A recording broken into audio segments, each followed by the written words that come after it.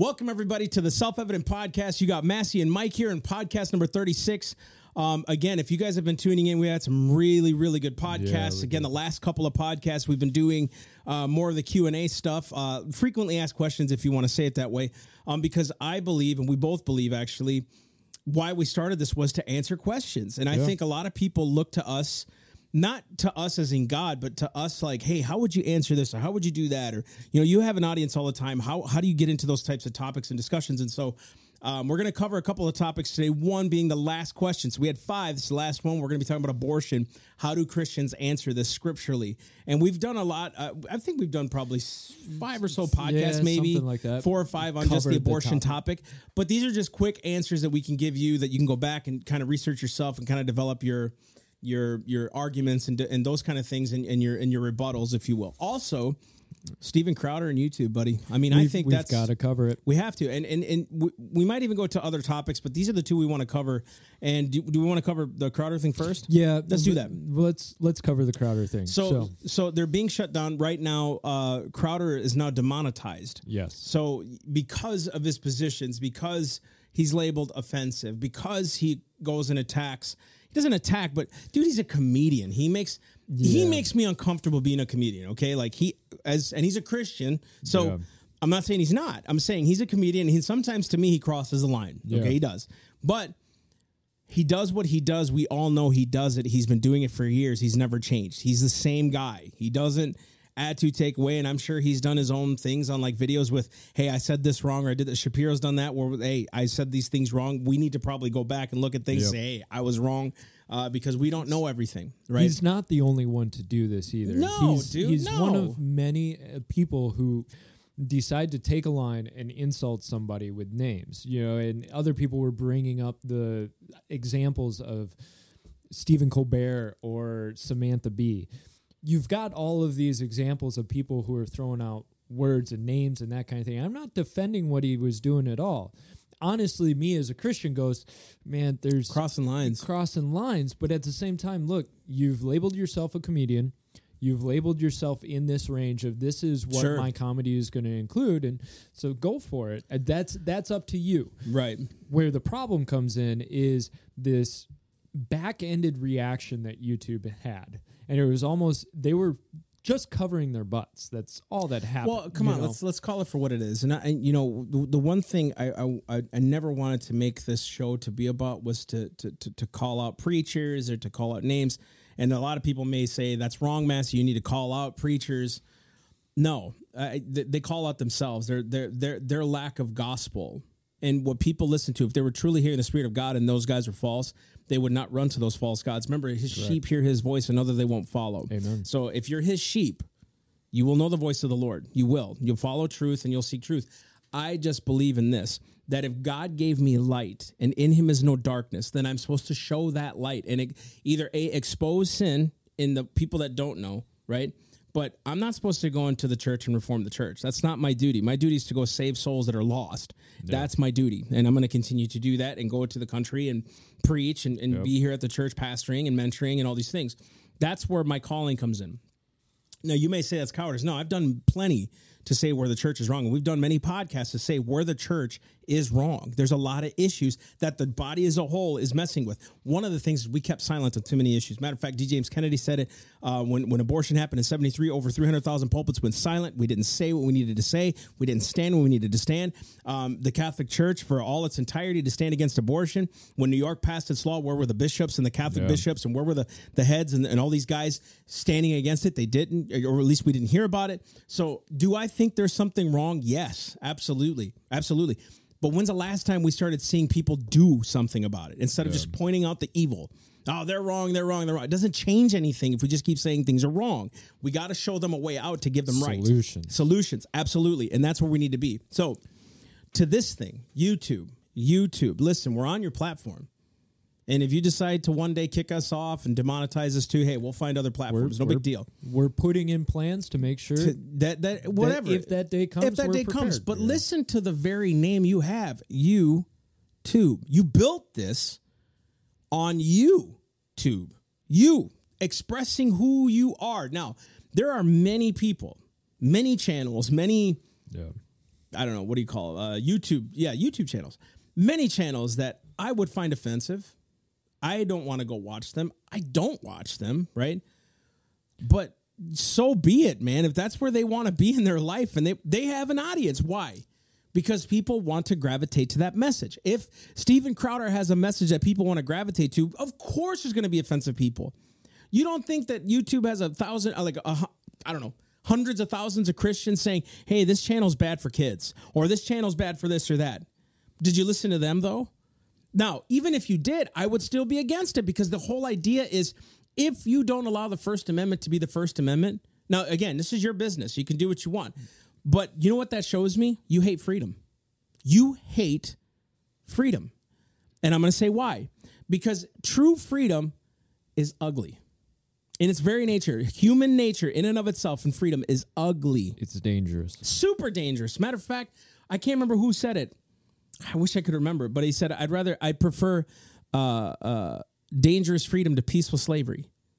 Prefer dangerous freedom to peaceful slavery. Me too. Yeah. Me too, because then I could teach people to self-govern themselves, right? I don't agree with some of the things Crowder said, but to shut him down, to stop him, to keep doing this, all you're doing is inflaming the base. And I'm going to say this, YouTube, you keep doing this to him, he's going to grow, and he's going to continue to grow, and there's going to be more backlash, and you're going to end up caving in, and you know what you're going to look like? Fish. Yep. You're going to flip-flop. You're going to flip-flop. Dude, listen, you guys promote so much junk on YouTube. You do. Festivals and parades. And, dude, look, the homosexual community, we've preached on this many times. We love that community. We want them to become Christians and saved and be good people, godly people. But the things that they show, the disgusting things they do at these parades, you show them on YouTube.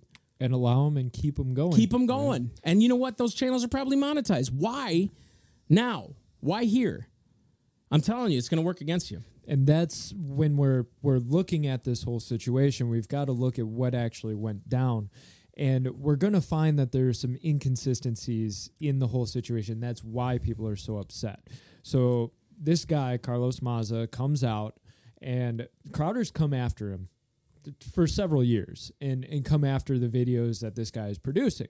Now, Crowder, you can tell he's got a little animosity towards Maza, because he sees Maza as an extreme activist who is willing to skirt lines and to change narratives in order to get his way, which seems to be the case on this as well. So Crowder goes after him, and Crowder's not going to give him the respect that Maza feels he deserves. This has been going on for years, and I'm not at all justifying the names, the name calling, whatever. That's really between Crowder and Maza. Truth. The big problem that comes in is suddenly Maza decides, I'm going to get YouTube involved. Yes. I'm going after him. And I will accept nothing less than YouTube banning him, because I see it as hate speech, because I don't like what he's calling me. Right. Mind you, the vast majority of these names, this guy has called himself. Yeah. He labels himself queer. He labels himself as Anchor Baby. He labels himself as Gay Wonk. That's his Twitter handle, is Gay Wonk. So you threw down the cards. True. And also, let's be fair here. Crowder calls, what is it, half gay or half Asian lawyer. Yeah, half Asian lawyer, and not gay Jared. Not gay Jared. So he's very politically, if you want to call it that, politically incorrect. We all are here, but politically incorrect is kind of his moniker. He just does that because it gets a rise out of people. Precisely. And he knows that. He knows that. He knew it. But here, you want to know why I know this is an agenda against the right? Or against those who are conservative, I should say, not even the right, because that's Republican, and I don't even like that. But how it's an agenda against conservatives and not liberals, because it happened to Milo, too. Yeah. And he's gay. Yeah. Had he been extreme on the other side, he would still have a platform. He would still have Twitter. He would still have all these things. Dude, you can't even tell me he wouldn't, okay? Because as long as he's for the popular, which I don't believe it's popular. No, it's not. I don't believe it's popular. I believe this is, you can call me crazy all you want. You people watching this podcast, I'm telling you, they are not winning. You know why? Because they have to shut them down. They're not winning. You have to silence who's winning. And the more you do that, the more, listen, the church grows through persecution. We haven't tasted anything of persecution yet. We don't know what foreign countries have been through. This is nothing. What I'm saying is, if we let it get to the point where we will be persecuted, you're going to wish we were back now talking about freedom.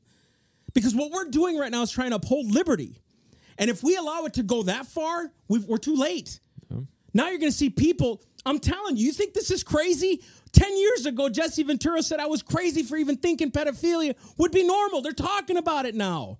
We're teaching kids sex ed in kindergarten in California that it's okay to be transsexual. We're having people, transgenders, now doing drag queen shows for kids in schools. They thought I was crazy.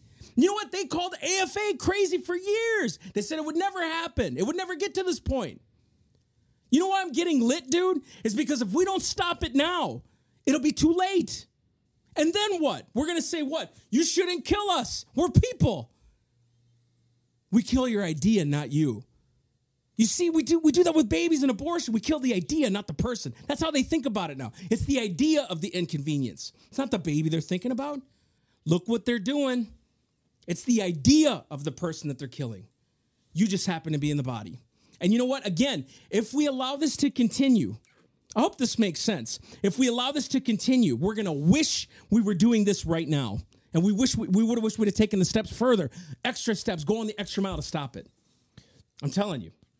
That's why we're approaching this and we have to talk about it right now, is because of that exact point. Because if we don't make our stand now, especially with the YouTube community, and that's the whole reason we're even talking about this, is because every step that gets taken and accepted is another step towards the end goal.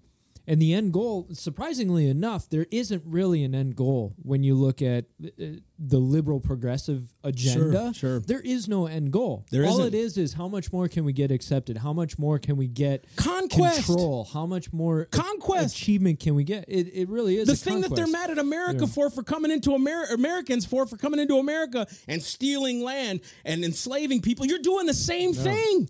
It's a war of the mind now. We've got to start coalescing together and uniting together to say, if you're going to do this, even as a private platform, we're not going to allow it. Bingo. We're going to find another platform. We're going to make sure you're hurt because you're not allowing freedom and liberty. And the whole reason that we're talking about that is because it doesn't just stop in the private sector. That's right. It always starts in the private sector. It starts in the culture. It ends in the legal system. And guess who always gets involved in the private sector when it starts to get out of hand? Government. Exactly. They always have to regulate the thing. When you look at especially the civil rights movement, or you look even at the abolition of slavery, the legal system was the last thing to change. It was the society that had to rise up and make the change first. So what's going on right now is, and these are people who believe they're fighting a whole moral war of we need to stop hate speech. We need to stop we need to stop Nazis. And you know what? We agree with you. We need to stop hate. Jesus already gave us a pathway for that. And the beauty of it is, we don't have to stop it through authoritarian means. Bingo. It's the heart. We're worried about the heart. They're worried about the authoritarian means. Bingo. Because if, I'm going to throw names, if Carlos Maza was actually concerned about Steven Crowder's heart, he would have contacted him privately and said, look, can we talk? Because this stuff really offends me. Yeah. And I'm just trying to put forth what I think is right. He would have done that. He would not have created this whole out-of-control crisis. Great point. No, what he cares about is winning. He cares about getting his point across and taking out as many people as he can. Right. Conquest. The guy who worked for Media Matters, who their whole point was conquest over conservative voices and conservative opinions. Why? Because they feel they're morally righteous in what they do. So what we need to do is not be silent. Right. We need to not go, oh, well, it's another movement and it'll fade out and whatever, what else is on YouTube.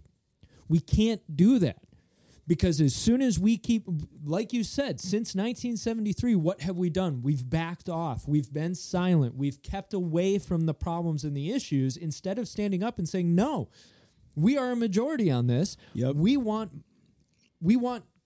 truth. We want correct living. Do you want to know why states are passing laws to stop abortions? Because people are finally standing up. Thank you. Because they finally stood up and people are starting to see, whoa, wait a what? Voting pro-life isn't doing anything. The states need to now take control, which is right. Yeah. See, people say, so you're for a government making law to stop people committing abortions. Yes, because it violates the laws of God. It ends a life. Yes, it ends a life, which is protected under the bill. One of the first things protected in the Declaration of Independence is life. Listen, guys, your morality is not subjective. It's not what you think or what I think. Guys, look, if I shot you, even though you were an atheist, you would think it was wrong. It's not, murder's not subjective. Murder's not subjective. Listen to me, atheist, liberal, leftist, whatever you want to call yourself. You know why we're saying this? Because we're fighting for you too. We are fighting for you too. That's the best part of it is we want all voices to be able to speak. Because in the realm and battle of ideology and ideas, we have full faith that truth and righteousness can win.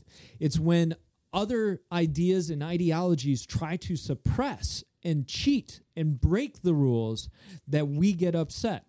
When you put a white supremacist Nazi in the realm with somebody who's speaking correctly about race, about identity, about the world around us, people know when they hear truth. Right. The problem is what you're doing is you're suppressing, so then you're creating a martyr out of those people. As soon as you ban somebody like Richard Spencer, he can go back and say, see, you other people who you're on the line about white supremacy, you're on the line about race, look, they're going to hold the black people above you. They're going to hold the Jews above you. They're going to support them. They don't like you. Look what happened to me. So Nailed come on, it, dude. Come to me. Nailed it. Instead of, you want to talk about the Jews and blacks and all of that? Here's your podium. But guess what? Here's somebody else who's going to speak truth. Bingo. Right? So you know why it doesn't work to suppress voices? It creates rebellion. Mm-hmm. You know what happens in rebellion? Domination. Then all anybody gets on their mind is winning. Why do you think the 70s and the 60s were such a hot time? Because the Christian, and this is truth, we were telling them not to do it, not teaching them not to do it. So you force them to not do it, and guess what they want to do? Why can't I? This is freedom and liberty. You're going to oppress me to do what I want to do? Look at America, man. 3%, less. I would think it was like about 3% of America actually founded America. A lot of people weren't for the independence movement, right? We did it, okay? There was atheists back in that day. Mm-hmm. We didn't stop them. Freedom of speech. This whole system works on that idea. Christian, if your morality and your Jesus and your Holy Spirit and God is so true, you don't need a law to change people. Matter of fact, if that was the case, we wouldn't have needed Jesus Christ. Let's start understanding this. If the law would work, if the laws worked, we wouldn't have needed Christ. Is your God so weak that you have to create law to control people? That means he's not God. He's a figment of your imagination. He's now become an idol.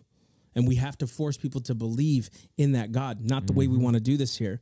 The cool thing about God and Christ and the Holy Spirit and this whole moral thing is what I love about it is he makes cases for every single moral reasoning. Mm-hmm. There's a reason why we don't do these things. Some may be harsh, and I agree. Some things it's like, oof, that's extreme, but I get it. I understand it.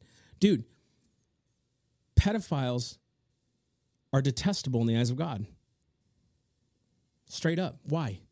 It's unthinkable for a man to do that to a child. Let me whatever. Let me throw this to you because I think it's important for us. Let's do it. We get a guttural reaction to that, and we go, "Well, of course, pedophilia is wrong." Let me give you a case study.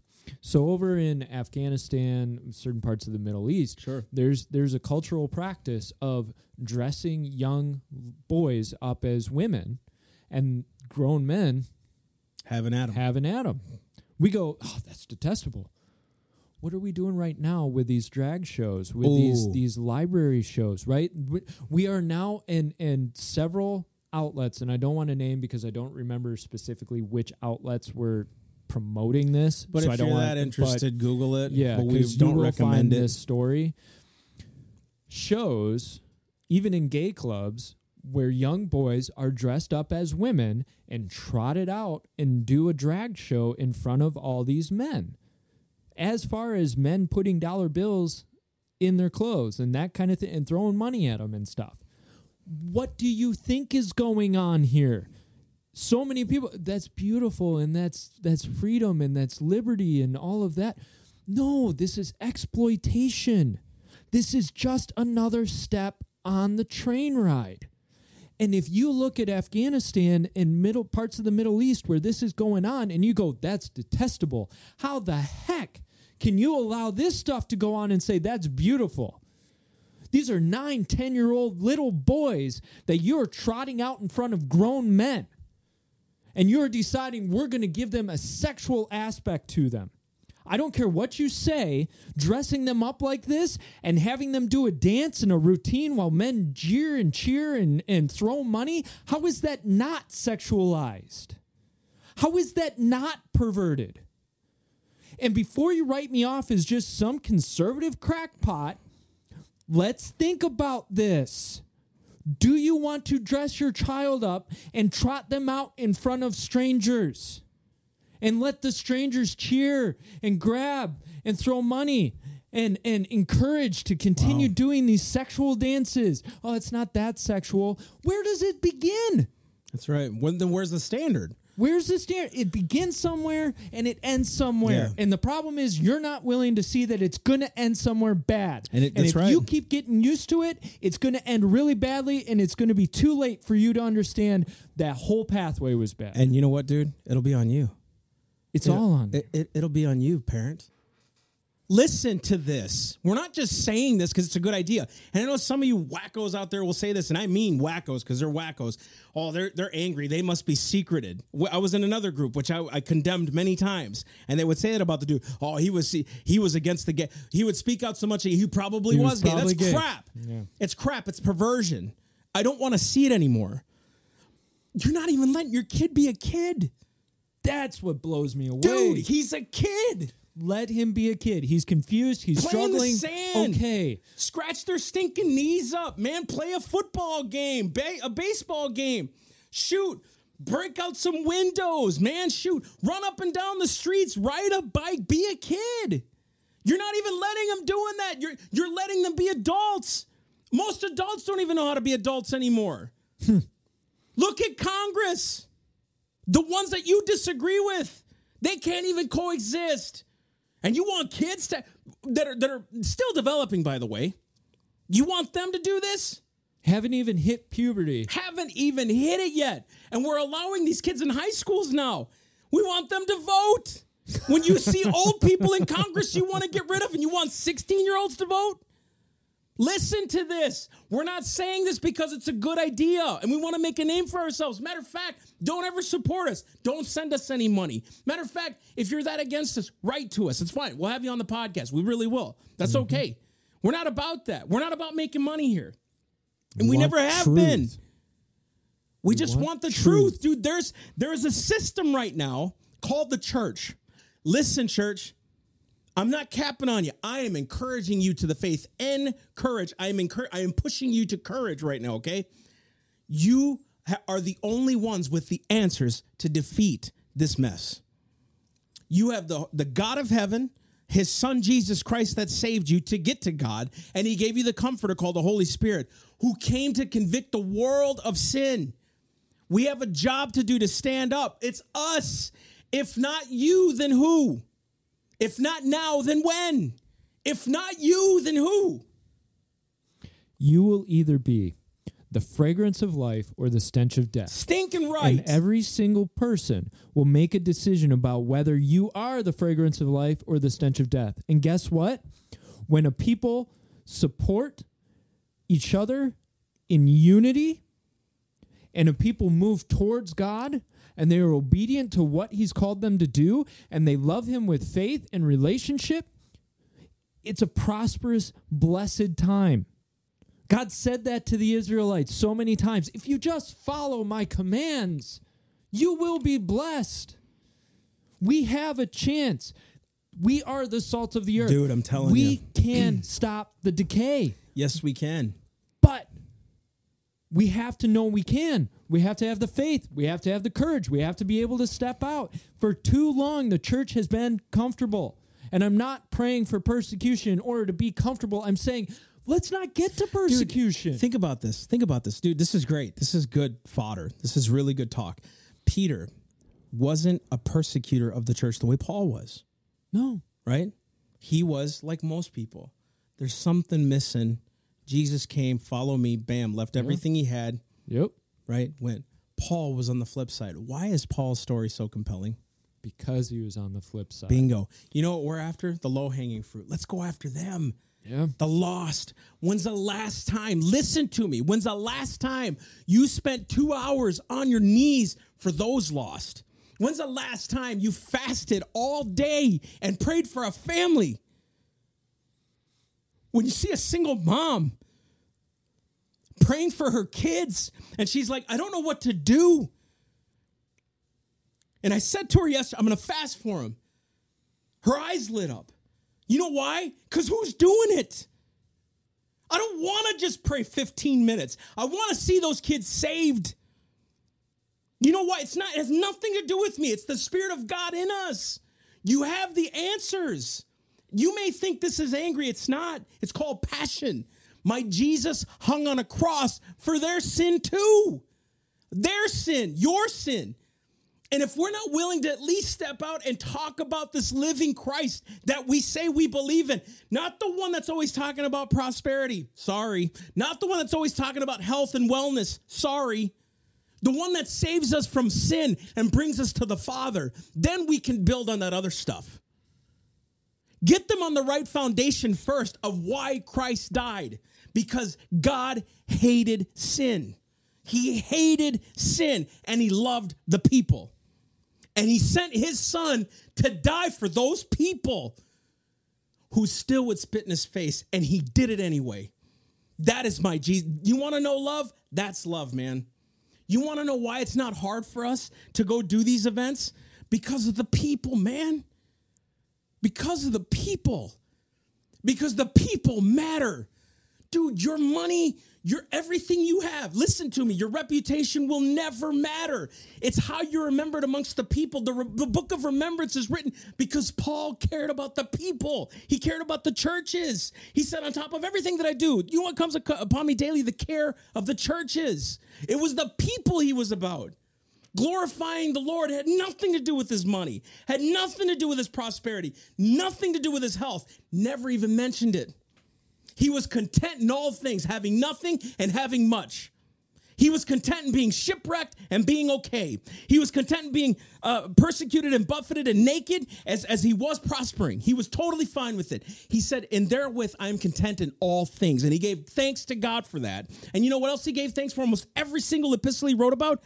I make mention of you daily in my prayers, that God would keep you. Now that was to the churches he wrote to. Yeah. Imagine to the things that we didn't even see. Because you know that dude was always thinking about the Lord and the people. You want to know why this is so hot on us, dude? Because we need that again. Yeah. We need that laboring prayer again. I don't want to sit in a prayer room for 7 hours just thanking God for things.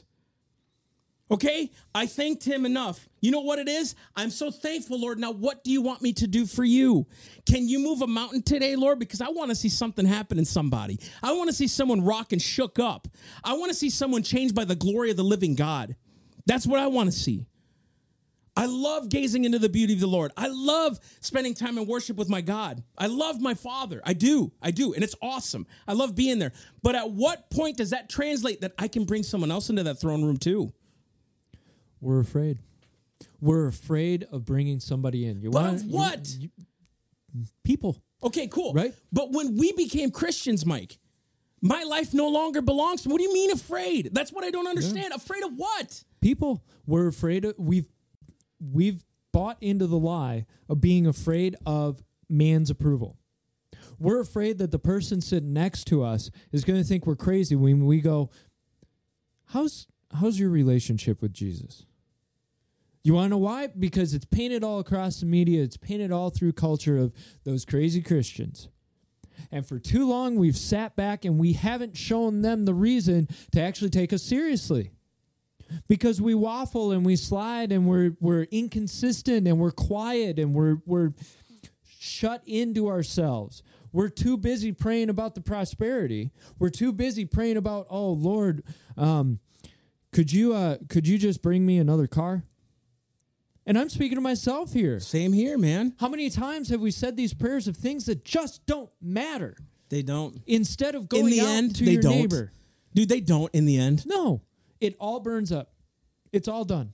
Dude, right? Say that to them. When you die, you don't take anything with you. But we're concerned about it. We're concerned about all of it. This so convicts me. Lord, I want to do more. I'm tired of people telling me you're doing too much. Or, man, we just can't. I'm sorry, man, but I'm so glad. I am so glad Paul didn't think that way. Amen. I'm so glad Shadrach, Meshach, and Abednego did not think that way. Ruth didn't think that way. Esther didn't think that way. David didn't think that way. They believed God and they stood for him. You want to see God move? Do we read these stories like we're so impressed by him? So then let God make you a David. Let God make you a Ruth. Let God make you a Paul. And you know what? They weren't even looking to be a David or a Paul. They were just looking to serve God. That's all they were doing. They just wanted to honor God. That's it. If one way we can live our life is that, honoring the Lord, then we've done our job. And you know what? You may never be remembered for it. That's the problem. That's the problem. How many martyrs die in other countries right now preaching the gospel? We don't even know who they are. But thank God for their blood, because they're building on their life. And we'll be joined with them someday. And I can't even count myself among the martyrs. I can't. What they did is way more than what I've given. In a millisecond. Mm-hmm. I'm not even worthy to be counted as those people. Men and women included. And to those who were missionaries, to those who survived it, to those in America who are now being persecuted in some way, shape, or form, dude, we're not even counted among that right now. But if we don't stand, it's going to happen. Dude, we will be forced to be martyrs. 241 years ago, before this country became a nation, it was happening, y'all. You know, it was happening. It wasn't that long ago. Hitler was 70 years ago, 75 years ago now. That wasn't too long ago, guys. You don't think it can happen here? Open your eyes. A piece of paper isn't stopping people from doing something. I love the Constitution, but it doesn't matter if they don't keep it. Yeah. It's just a piece of paper. It's just a piece of paper. And the reason we're so lit, the reason we're so strong on this, why we're dropping the hammer now, why we're drawing the line in the sand is because if you don't stand up and realize who you are in Christ now, you're going to be forced into that martyr situation. Yep. You're going to be put before the firing squad. That's and right. Let me tell you, it will actually happen. Because it's happened. It happens all over the world. Why should we, for a second, think that it's not going to happen here someday if we don't stop it now? And I'm not a doom and gloomer. I'm not. Because there's a lot of people that are preaching the pulpits, it's going to happen one day. Oh, just wait. No. Listen, if God is that good to me, which he is, I believe if we continue to push forward, we're going to see some things change. We will. Absolutely. Right? We're already seeing abortion end in a lot of states. We're going to continue to see these things. Expect some pushback. So put your foot on the gas. That's right. Don't let up, guys. Your victory's not done. And here's the thing is, the reason you know that stuff can happen is because you're a realist. It's not that we're doing the doom and gloom of you're all going to die. It's this is how it happens. Throughout history, we have been shown that sooner or later, this happens unless you put a stop to it now. If people would have stood up against communist regimes and really would have put their foot down and saying, instead of saying, oh, I get something handed to me. Oh, the rich guy over there is going to get something taken away from him. Great. That sounds awesome. Well, great. You moved into starving and mass executions. Dude. Congratulations. That's right.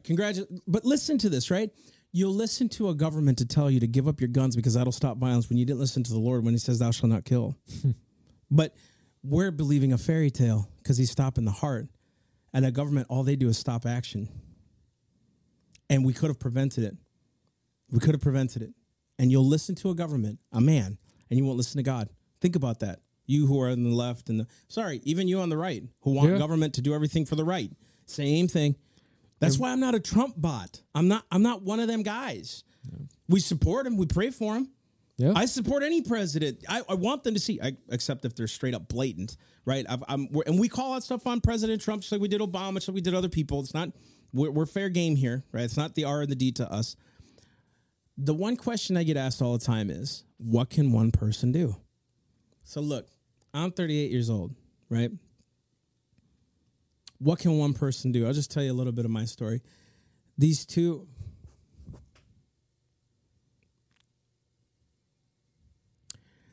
young girls, I said it in one of the podcasts, my story, but these two young girls were helping Jake. He's theamericanview.com. Look up Jake. So they were staying at a hotel,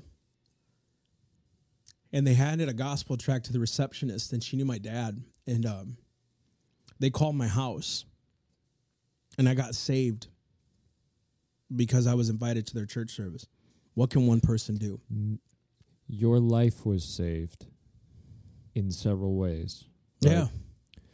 All because they felt the call to hand a gospel tract to somebody they didn't know. And this gets back into what we were talking about before is we tend to think God will just take care of it. I know, dude. I know. We've signed up to be vessels of what God wants to do. Yeah, yeah. We have a responsibility. That's kind of why. So what can one person do? Because I want to talk about this man too. But I'm just going to tell you some of like what's going on in my heart and what we've been able to do. And you're a part of this. So I remember, if Jake remember the story better than me, but I remember it was probably a month in, maybe 2 weeks, a month in. We started street preaching downtown. I didn't know what I was saying. I mean, I was in church, but I didn't really pay attention, right? Yeah. And we were street preaching and reaching all these kids. And I remember, I don't know why it's so hard to talk about it. I remember all these kids that changed and heard the gospel. And at all those schools we went to, again, I denounced that group, but all those schools we went to with all these kids that never heard the gospel, we were able to preach to them, and these teachers, right? We went to 30-something states, did over 200 schools, and we're able to preach. And then we started our own ministry, Self-Evident. I was with Jake for a while, too, and I got to travel and preach and encourage people to the faith. And how many people came up to me, but I didn't believe in Jesus until now. And then having Self-Evident for the last 4 years, going into all these universities and high schools and preaching to people about Jesus Christ, right? One kid and my wife and my 3 little boys, one guy, just me, able to do. Now I get to pastor these young adults that tell me they aren't awesome. It's awesome to stand with them. It's awesome to pray with them. It's awesome to be in the trench with them, to love them through their problems, right? What can one person do? What can one person do? Matter of fact, the guy from Ohio said, I believe your ministry helped shape the election. Dude, he didn't say that in his own head. He heard that in his heart. You don't just say that kind of stuff. One kid, this guy, this chubby Mexican kid, no money to his name. One guy, listen to this, William Wilberforce, because you're a part of this too. You've been able to do your part here, right? William Wilberforce, if you've ever heard of him, look at the movie, watch the movie Amazing Grace. You're going to love it. Great movie. Listen to this. He was a slightly built man, about 5'3". I'm 5'6.5". Yes, I have, right? And suffered from bouts of bad health. Around 1784 to 86, he underwent a gradual but intense religious conversion while traveling with a friend. He considered leaving Parliament because he was in Parliament, but his friend and mentor, John Newton, who wrote Amazing Grace, the song Amazing Grace, who was a former slave ship owner, advised him against this, so instead he decided to serve God in public life. Listen to this. From 1789, William Wilberforce regularly introduced bills in Parliament to ban the slave trade. He was fiercely opposed by those making fortunes from the trade who used all kinds of delaying tactics. The first time a bill was introduced, Wilberforce lost the debate by 163 votes, but he never gave up. He never gave up. Listen to this. That was 5 years after his initial conversion, introducing bills to end the slave trade, right? On the 25th of March in 1807, this was 1790, 1807, almost 20 years, 18 years. The Abolition of the Slave Trade Act in the British colonies was passed. They abolished it just in the colonies, not in the whole entire country, just in the colonies.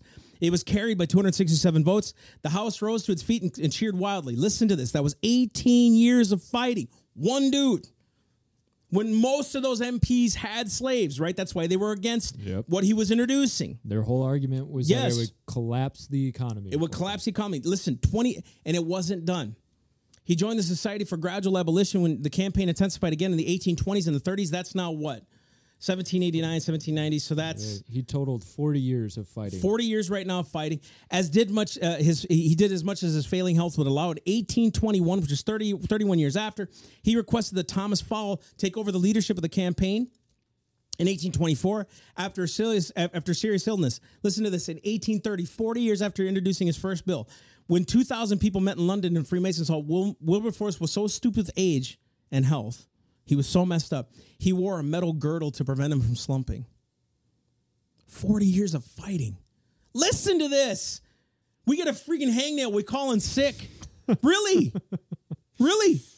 Right? Despite the groundswell of public opinion, Parliament still refused to ban slavery in the entire country until parliamentary reform removed many of its supporters. Despite this, it was still not clear that Parliament would act. Wilberforce wrote his last petition, and the parliamentary debate lasted 3 months on July 26th of 1833. 44 years after. Gosh, dude, every time I tell the story, man, it gets me. 40 years of fighting. 40 years. Tell me that's not a biblical significance, man. The abolition of the slavery bill passed its third reading in the House of Commons. A messenger rushed to Wilberforce's house. They told him that slavery in the British colonies would finally be abolished, and 3 days later, he died. You tell me one man can do 40 years, and he died. He saw it with his eyes. He heard it with his ears, man. He fought. Don't tell me it can't be done if they can end slavery. They ended slavery, man. Don't tell me abortion can't end. Don't tell me this progressive agenda can't end. It can end. He just took, all he did was take Hebrews 10, 11, and 12 by faith. He took it on and did it. He believed his God. He spent his whole life doing it. One man. And guess what God did? One man. He put a team around him. And God sustained him. And you know what? God is so gracious to him. And he let him taste of the victory. And then he passed. Yep. He can do the same with you.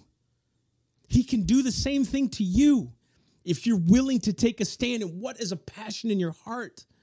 Because again, how many people don't know Jesus, man? Listen, if this was about money to me, I would be pitching that every single podcast. Look, we need help getting to the next area, but God's good.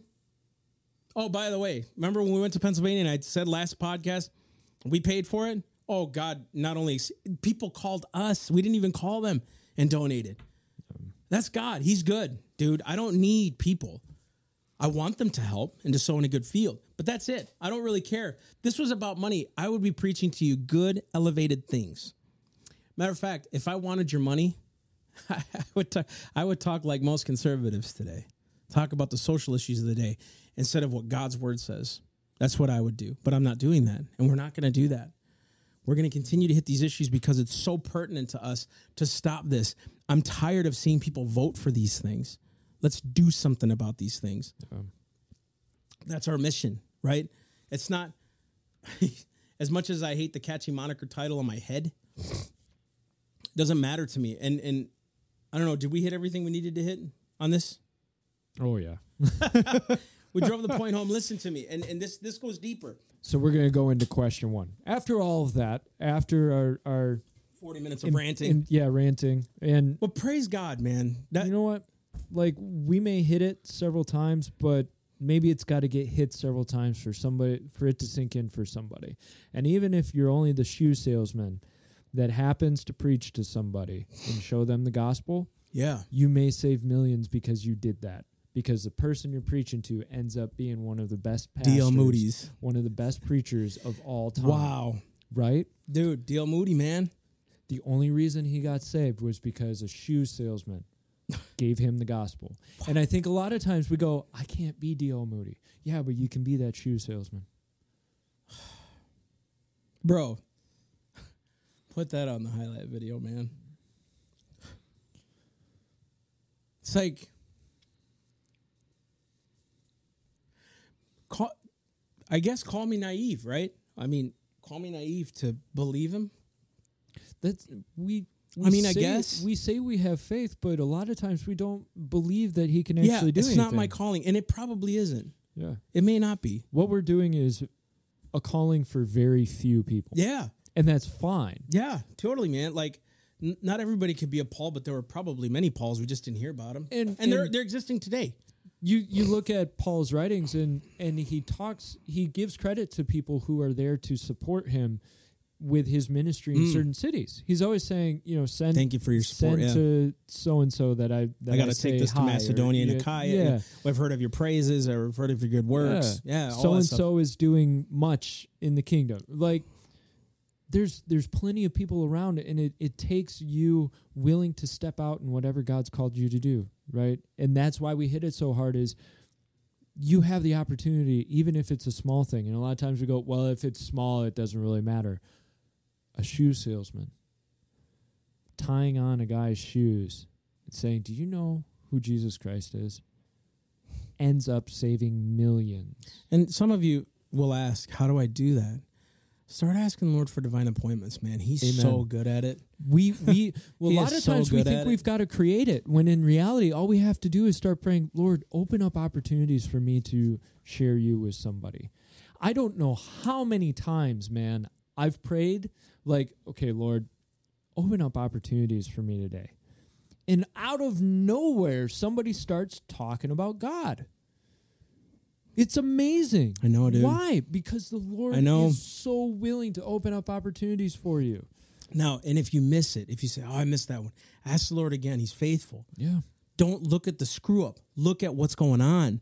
Like, if you say, I didn't say the right words. Oh, you said enough, sweetheart. Yep. Sir, you said enough, sir. You said enough, ma'am. Trust me. And when you need to say more, he'll give you the opportunity to say more to that person, or he'll give someone else the opportunity. And guess what? We can take solace in the fact that if we're doing our best to listen to the Holy Spirit and say what's on our heart, God will work with what you have. Guess what? He's looking for that mustard seed of faith. That's right. That's what he's looking for. That faith. He's not looking for the mountain of faith. He's looking for the mustard seed of faith. Because faith grows. Have something. That's right. Faith grows into the biggest tree ever. Why? Because you had just enough faith to step out and say, have you ever prayed? Have you ever thought about God? When was the last time you went to church? Would you like to come to church with me? All very innocuous questions, and somebody can easily say, no. That's on them. You did your job. You tried. You opened it up. You opened the door. But guess what? Maybe 2 months down the road, when they're going through a really tough time, they go back to that person who said, you want to go to church with me? And they go, can I go to church with you? My life's a mess and I don't know where to go. Dude. You never know what's going to grow. Yeah, and if you don't know what to say, come to church with me on Sunday. Yeah. Once you got them, just be like, look, I'll pick you up. We'll take you to lunch after. Just come with me. Sometimes you don't even need the words. You just need the action. Yeah. And bring them into the place where, like Pastor Todd, pretty much 9 out of 10 times delivering a message on salvation in his sermons. Yep. It's evangelistic in that sense. But he always does it, and it's so good. I thought I delivered it decent, but dude, it's good. And it's very expository, very, very doctrinal, very biblical. And again, this is going to go into to the question here. We just want you to know that to the whole, this is so cheesy, but it's true. To the whole world, you might be one person, but to the one person, you might be the whole world. To one person, man, you may be the whole world, and they don't even know it. Mm-hmm. Hey, it's all good. We messed up. I get it. I'm not condemning. We all fail. Bro, look, how many times I missed it because I got so busy doing the good things, and I missed that one opportunity. Man, Lord, bring that back, please. And we've had some really fun opportunities, you and I together, and going places, and God moves, man. Yeah, and that kind of stuff. But I just never tried to miss the opportunity, because God's always working, man. He's always talking to these folks. His word never rests, man. That's what I love about it. And it never returns void. Never. Amen. So this is going into the next segment. Question 1. Question 1. Number 1. Can a Christian be pro-choice? Can a Christian accept abortion? What does the Bible say about abortion? What are we supposed to do? Now, you and I were talking before we started filming. Yeah. And we were talking about the whole idea of there's these cliche verses that are used that just kind of fall on deaf ears. Like, you knit me in my mother's womb. Yeah. And not that it's not important. Doesn't return Don't get void. Me wrong, right? Doesn't return void. It is important. Right. It's important. Maybe it's not enough because they've heard it. Yeah. The Bible says knit in the womb. Whatever. Right? We want to go a little bit further with Scripture, a little bit deeper with theology of like, why is life in the womb so important to God? Why is that so important? Now, the one thing that I wanted to bring up right away, which you and I were talking about, and I know you've got some great stuff. I like your hat. I like yours, too. Where'd you get it? I don't know, theselfevidenttruth.com, I heard. Ooh, that's where I got mine. Yeah. I heard it's only $30.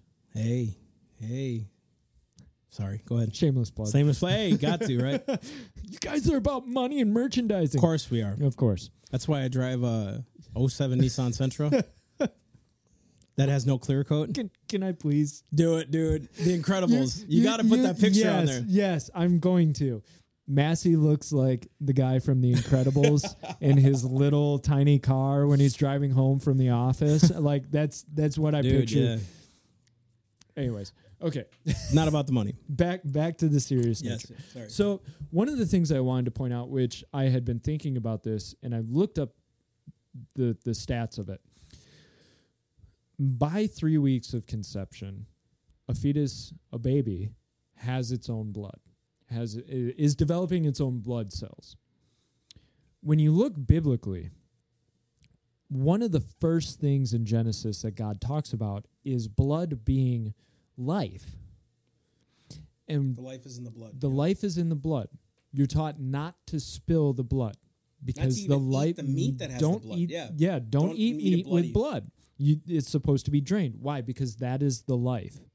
Now, I think there's a theological, spiritual mystery to that human beings just don't really understand. No. Like, why did blood have to be spilled for the sins of man? Precisely. You know what I mean? Precisely. So if we look at it that way, at least at the 3 week point, you are now spilling blood of another creature. Bing. Because mom may be type B. Baby may be AB or O. It's completely different blood type. It may be the same, it may be different, but it's not the mother's blood. It's not. It's something else's blood. That's right. A life. And so when God says, do not spill the life, do not spill blood, scripturally, guess what? An abortion is spilling the life. It's spilling the blood of the baby in the womb. So from that fact, people, well, what about the 3 weeks before? At least let's start at this juncture. But even that, right? Like, what about the 3 weeks prior? You're missing. I think you're missing the point. The point. Why is it that if we don't believe it's a baby, we're not erring on the side of caution? Yeah. Why? Why do we just automatically assume, well, it's not alive, so then kill it? Well, we do it with everything else, right? Like eagle eggs. It's not exact. I eat eggs, chicken eggs, right? But it's a developing thing, right? Yep. But we put like these precious things on these eggs because they're endangered. I'll tell you something, man. We started taking life in our own hands. And, dude, those are animals. We can eat those things. That's what they're, plants too, right? I like the vegetables as much. I'm down 35 pounds. I like vegetables as much as the next guy, right? Right. I'm not all vegan. Actually, I'm not a vegan, right? But let's get back to the point. Yeah. Your first question was, because I like that point. If the baby develops blood cells at 3 weeks, we're spilling the blood of the baby, which God clearly condemns the spilling of life. Yes. Right. The life is in the blood. Life is in the blood. Precisely. Right. Cain killed Abel. Yep. Abel's blood cried out. Yes, exactly. Right? So let's your first question was, can Christians be pro-choice? We'll let you decide after this. Yep. Good call. Right? Good call. Think about that. So he just went through the 3-week thing, spilling the blood, because we all know the other scriptures, right? Let alone what biology says about life. Yeah. Again, second point. I'll just throw this in there for the sake of throwing it in there because we're not going to hit this topic very hard. If it's not alive, why do you have to terminate it? Yeah. Think about it. Think about it. Right? Organisms. You have to kill organisms that are bad in your body. They're alive, and you can't see them. Would we ever use the term, I'm terminating my desk, if you're going to chop your desk up? No. No. We go, I'm chopping my desk up today. Dude, the whole term Terminator. Yeah. The movie terminated life. Because you're terminating potential. You're terminating growth. You're terminating something that is continuing to move forward. It's the idea of movement. That's right. Termination means ending the movement forward. That's right. Think about that, right? That's different from a desk, because a desk is always a desk is always a desk. That's right. It doesn't move anywhere unless you move it and pick it up. It doesn't grow anything. It doesn't produce. It doesn't have any potential outside of what it is. So you don't need to terminate it. You're not stopping it. You're just breaking it. Point 3. I think some Christians get afraid to talk about the whole God of Molech thing because, sacrificing to a god ish, they don't want to talk about it. Let's break this down a little bit, okay? Because it's mentioned, I think Molech's mentioned probably around 8 to 10 times in the Bible. I'm not mistaken, probably 10. And it's mentioned here. I'll just go through a couple of them because I had these kind of written out. First is mentioned in Leviticus. It's mentioned in 1 Kings and 2 Kings as well, when King Josiah took it seriously not to sacrifice to the god of Molech. But it never went away. No. It never went away. It continued. So this has been an issue way longer than America. This has been, we're sacrificing babies. Here, you know what the term Molech means? King. Mm-hmm. Molech means king. Now listen to me. Listen to me. Both him and I have been saying this for a long time. If we treat the government like a kingdom, we will eventually submit to its laws and what's happening. They submitted to this thing called king, right? You know what Molech promised them? Good pleasures. If I kill this thing, I'll have future prosperity. Yep. If I kill this baby, it won't hinder me from prospering. And here's something to connect to another tough struggle that people have is, why would God tell the Israelites to wipe out the Canaanites? Why does he want to wipe out an entire people? That's just evil of God. Guess who the Canaanites worshipped? Molech. So what God was actually doing was saying, we need to absolutely wipe these people out, because otherwise this worship and this style of worship, aka child sacrifice, will continue. Well, guess what? They never completely wiped out the Canaanites. So what did the Israelites start doing? They started sacrificing their children to Molech. Even happened with Solomon. Yeah. He erected that same God who was killing babies, right? And it's funny because like those gods brought confusion to him. He had the goddess of Ashtaroth, which is fertility, and would sacrifice babies on the altar of Molech. How messed up is that, dude? How messed up is that? Believing in free sex, killing our babies. Free sex, kill our babies. We want fertility. We want sex. We want fertility. We want the pleasures of it. Oh wait. We've got to sacrifice the results of the fertility, which is Molech. Then we're going to pray to the goddess of fertility for more fertility, to kill the babies. That's right. You know why Molech, this whole sacrifice thing, is so grotesque? Because they would put live babies on the hands of Molech as the fire was burning, and the babies would sizzle and die, right? You've just silenced your conscience by making it plausible in the womb. Yeah. That's what you've done, in essence. You think because it was born and they sacrificed, that's bad. Who are you to take it before it's even crossed that canal, that birth canal? Yeah. Who are you? See, we silence our conscience by doing it beforehand. But you know what you could have done with your whole conscience the whole time? Not had sex. Yeah. And somebody will raise, but I'm not sacrificing my child to a god. I'm not sacrificing a fetus to a god. I'm making a choice. Right? So I'm throwing that to you. Somebody says, yeah, but they were sacrificing to a religious deity. Mm-hmm. I'm not religious at all. Sure. I'm not sacrificing to a deity. Then you're the deity. You're God. You're sacrificing to yourself. See? Go ahead. The number one reason people use, it's not the right time. I can't do this right now. Obviously, except in cases of rape. Duh. We get that. We're not denying that, okay? What we're saying is there's this one commandment. Thou shalt have no other gods before me. How many times do you say God and I? Well, I'm not religious, so it is about me. So then you're your own God. You make up your own rules. You make up your own morality. I don't care what you say. You have faith in yourself. That's why that doctrine, I think, about believing in yourself in churches kind of gets really dangerous sometimes, because we start to believe, I am that. I'm this. Dude, no. If you're the most important person in the world, who are you willing to sacrifice to ensure that you're still protected? Ooh. You're still okay. Good point. So I'm not sacrificing to a religious deity. You're sacrificing to yourself. Then you've become God. You know how I know that? Nobody can tell you a thing, just like nobody can tell my God a thing. My Father tells me what to do. Cool thing about talking with atheists, I listen to them. I don't believe what they say, but I'm not going to shut them out, because they legit have an opinion. They legit have spent time thinking about this. They legit have questions about this God thing. Yeah. They legit think Christ is a fairy tale. They legit think we're crazy because we have the Holy Spirit. I get it.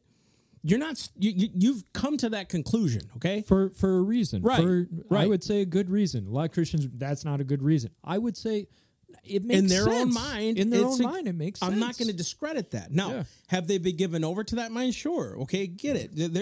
They're in that realm, but I can't shut them down. Think about this. What that does is makes me not God, but God, because I talk about Him. I don't care about talking about me or whatever. If I tell you my testimony, you know what happens? I got saved because of these people sacrificing their life to Him to give a gospel check to this person who called my house. Then I got saved. I had nothing to do with it. No. God is so sovereign and cool. Isn't that awesome? So my testimony gives glory to the Lord. I don't care about my past. My past was stupid. I don't talk about it. Jesus Christ saved me, man. And it's all about Him now. You've made yourself your own God. So you, in turn, have become king. Yeah. So who is Molech? You've taken life in your own hands. Molech did the same thing. You're sacrificing to yourself. You can't tell me the otherwise, because you believe in you. Oh, by the way, sort of. You believe in popular opinion too. So you're really not your own God if you think you are. You believe in yourself, and you believe in popular opinion. Popular opinion never gets anybody anywhere except slavery. Mm-hmm. Just went along with it. Just went along. You know what? Until some brave folks stood up. And guess what? It happens. I think the more and more we talk about this topic, and I don't want to belabor it because we've talked about it a lot, but again, these are just some answers. You're not God. I'm not God. He's God. He gave us this book. It's called the Bible. It's got 66 books in it, right? Written over what? 4,000 years? Yeah. Well, 2,000 years. 2,000 years. About 2,000 years. Yeah. Written over this long span of time. The authors don't contradict themselves, but they've written about a 6,000 year period, close to, right? Actually, 4,000 year period. Right. It might be 4,000 years that it was written over. Right. Because there's all this history and time and all these things. Yeah. They don't contradict themselves, these guys. Pretty awesome stuff, right? You know, I could sit, and we talked about business before. Yeah. I wouldn't mind having a business.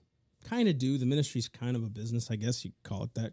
It kind of has to be in a sense. In a sense, you know, yeah. Like to have rental properties one day. Yeah. You know, I could do all these things. And I was a welder for a long time. Always wanted to own a welding shop. We've talked about this before. I could do that. And you know what? I'd probably be okay. Go to church, do my tithes, go home, spend more time with the kids, all that. So either I'm flat crazy or God's real. Because I don't know what compels me to do all this except God. Except Christ. We've had long conversations about it would be so much nicer to just clock out at 5 o'clock. Yesterday? Or it was yesterday or the day before. This is yesterday. Yeah. Yes. We were getting done with the picnic at the church. Man, it'd be so much easier to just go home and not do this volunteer stuff and do all these things. And it's like, Go home to your house and your kids and relax and watch a game on the TV. But you know what, though, dude? We'd be miserable. We would, because we're not called to that. We're called to do this. Either we're flat crazy or God's real. Or God's doing something. Guys, you can't really negate that. And if you do, that's okay. We want to talk to you. And I think even people on the other side who feel this driven passion to be an activist, God has placed that into them. Bingo. It's just a matter of what are you being an activist about? Mm-hmm. There are people who are driven to influence and to be a part of society and see where society goes. It's just a matter of, are you doing it for God or doing it for man? For man. And you know what? Man will ultimately lead you down destruction. They always do. Yeah. I mean, Venezuela is perfect. Any socialist country is perfect. Man will always lead you down the path of destruction. Shoot, the beginning of America in some ways. Yeah. Man led them to destruction. Slaves, all these things. Man does that. God is not for it, dude. He's just not for it. And we do this great thing about like preaching him and not obeying him. But guys, look, quit blaming the thing that's not happening and be the thing that should happen. Amen. That's it. That's why I don't believe in like capping on preachers or anything like that. Listen, we could do that to each other all day. Dude, if you could cap on yourself first. Yeah. Go through everything that you know is wrong. Could you be wrong? You know what I mean? Like, it's just, I have so many questions for these folks. Again, their heart's cool, but... We went for a half an hour on go out and do. That's the solution. Like we're so passionate about the solution. We could spend a half an hour going through all of the ticks and the details of why so many preachers and churches are wrong and this is all wrong and this is all wrong. Now we said, look, the church, we need to step out. Like you said, that's encouragement of step out. Yeah, you giving them courage. There's your solution. And for those of you that think for 1 minute, hey, there's already groups doing it, there's already this. What if you're the one that's supposed to come up with the concept that actually overcomes a lot of these things? What if you're the one that God gives the vision to? You know what I mean? Why do we have to wait for a vision? Which is like, Lord, just give me what you want me to do. What's the passion in my heart? What have you called me to do? And that's our prayer. Yeah, no. I can honestly say sometimes I've stepped out in the flesh. I get it because I saw some problems and I wanted to fix them. Dude, I get it. You know what I mean? I guess I don't mind it, you know, like we did it. Yeah. Wasn't necessarily bad. I just stepped out in the flesh and, you know, God blessed God's it. Faithful. Yeah, he's faithful. And merciful. It's straight and graceful. Up. Straight up, man. We've done some things. It's like, golly, we shouldn't have done that. But we did it and God showed up and it was good. He was just so faithful to us. But step out. What do you got to lose? Your reputation never had one. What do you got to lose? What do you have to lose to step out? Nothing. You know what? You can lose yourself. He that loses his life for my sake shall find it. Lose it for Jesus, man. Lose your life for Christ. Find out what it's like to taste and see that the Lord is good in that way. Not just in worship, but when you're out there doing, man, it is so cool to see God move. You know, I get this a lot. How do you see, like, you know, like prophetic, like, dude, because like I step out, bro. You practice. It's praying for the gifts and practicing the gifts. Yeah, and it's like weird. Sometimes I'm stepping out blindly. It's like, why do I get this premonition? I'm just going to step out. And dude, God has never failed me, but it's like there's been a couple times I don't know what that was for, but maybe it was in the future. And I'll get a phone call, dude, you have no idea. It just happened. You know, it's great. But you step out in faith, and the gifts don't save me, but it's fun to watch God move, man. You know, and you can do that. And that's something that people are either I've got the gift or I don't. Paul says eagerly seek these gifts. He's not saying eagerly seek them because you're never going to get them. He's saying, no, this is something you step out and practice. Todd White, what was it, like 3 months of praying for people to be healed and approaching strangers and all of that before he saw his first healing. Man, that's encouraging to me. You want to know why? Because it means you can step out and fail. You can step out and not know why it didn't work. I would like to see keep going. All those stories of the people that got healed that he didn't see. Exactly. You know what I mean? Yeah. Like he finally got to see with his eyes, but I'm sure, dude, God is so good. Yeah. You know, to folks. And it's happened. You know, we've seen some people get healed. I don't know if I don't think that's not my gifting necessarily, like the healing gift. I just love encouraging people to their calling. I love seeing people overcome sin. I love seeing people overcome depression. I love seeing people find Jesus for the first time. I just love it, man. I love seeing people's eyes light up when that, wow, that's what that means. Yeah, dude, isn't it crazy? Didn't it just set you free? Yeah, dude. You know what I mean? So they just get lit. I love seeing young men and women find out who they are in Christ.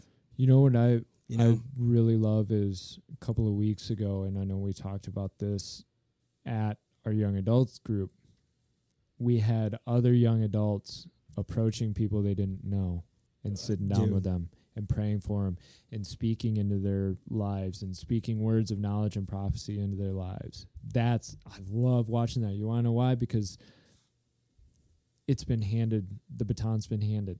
It means, okay, now they're running. Now they're engaged. Now they're knowing, okay, I'm a disciple. I'm not just a listener. I'm an active participant in this whole thing. And we get to see that. But we have to be the models of it in order for them to know, I can do this. That's right. Right? Amen. All right. So, guys, thank you again for tuning in. Again, this is Podcast 36. If you guys want more information, go online, theselfevidenttruth.com, theselfevidenttruth.com. Go online, find out more information. You guys can book us for a tour if you want to. You guys can send us an email if you want to. We respond very quickly. You can get on our donation page if you guys want to help support us. We totally could use it. Obviously, because we're doing a lot of events and stuff like that, but also, too, we just want to keep in touch with you. Yeah. We're starting something new. You're going to see some new stuff roll out for our new monthly program. It's called the Self-Evident VIP Club. It's going to be pretty cool. Just some new things. I mean, it's not really new. People do it. But hey, new it's kind for of us. Well, I mean, it's kind of fun. I'm a part of a club. You know what I mean? Like, everybody likes that stuff. We like belonging. So, hey, belong to help us. Belong in the club to help Self-Evident, right? That's not bad. That's a good thing. And we're building all this stuff. We're really getting things going because we want to connect with you guys more. We want to be able to bring you more content, bring you stuff that other people don't get to necessarily see. We want to give you new aspects. We have so many plans. The VIP thing's going to include that. I think we're going to include like FaceTime with us and personally one-on-one, maybe through Skype or something like that. We're going to have all these different packages, and we would love to connect. And it's not about money. It's, come on, guys. We just want to be able to do what we need to do. Right. And people who invest in us, we want to invest in them, really. Yeah. We pray. I need to pray more for our donors, man, because I love them and what they're doing for us to help us. I guess you can never pray enough.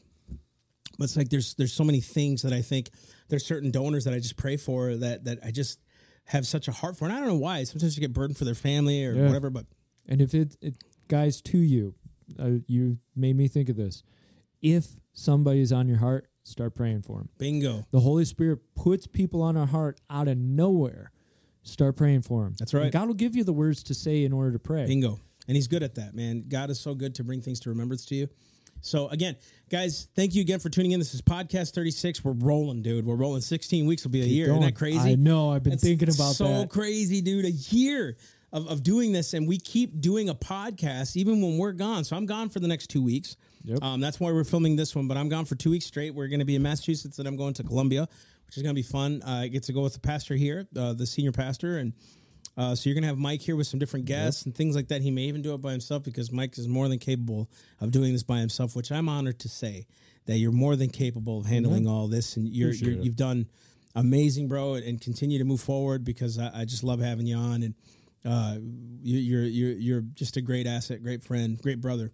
So, guys, God bless you again. Thank you for tuning in. We will see you next week. Love you guys.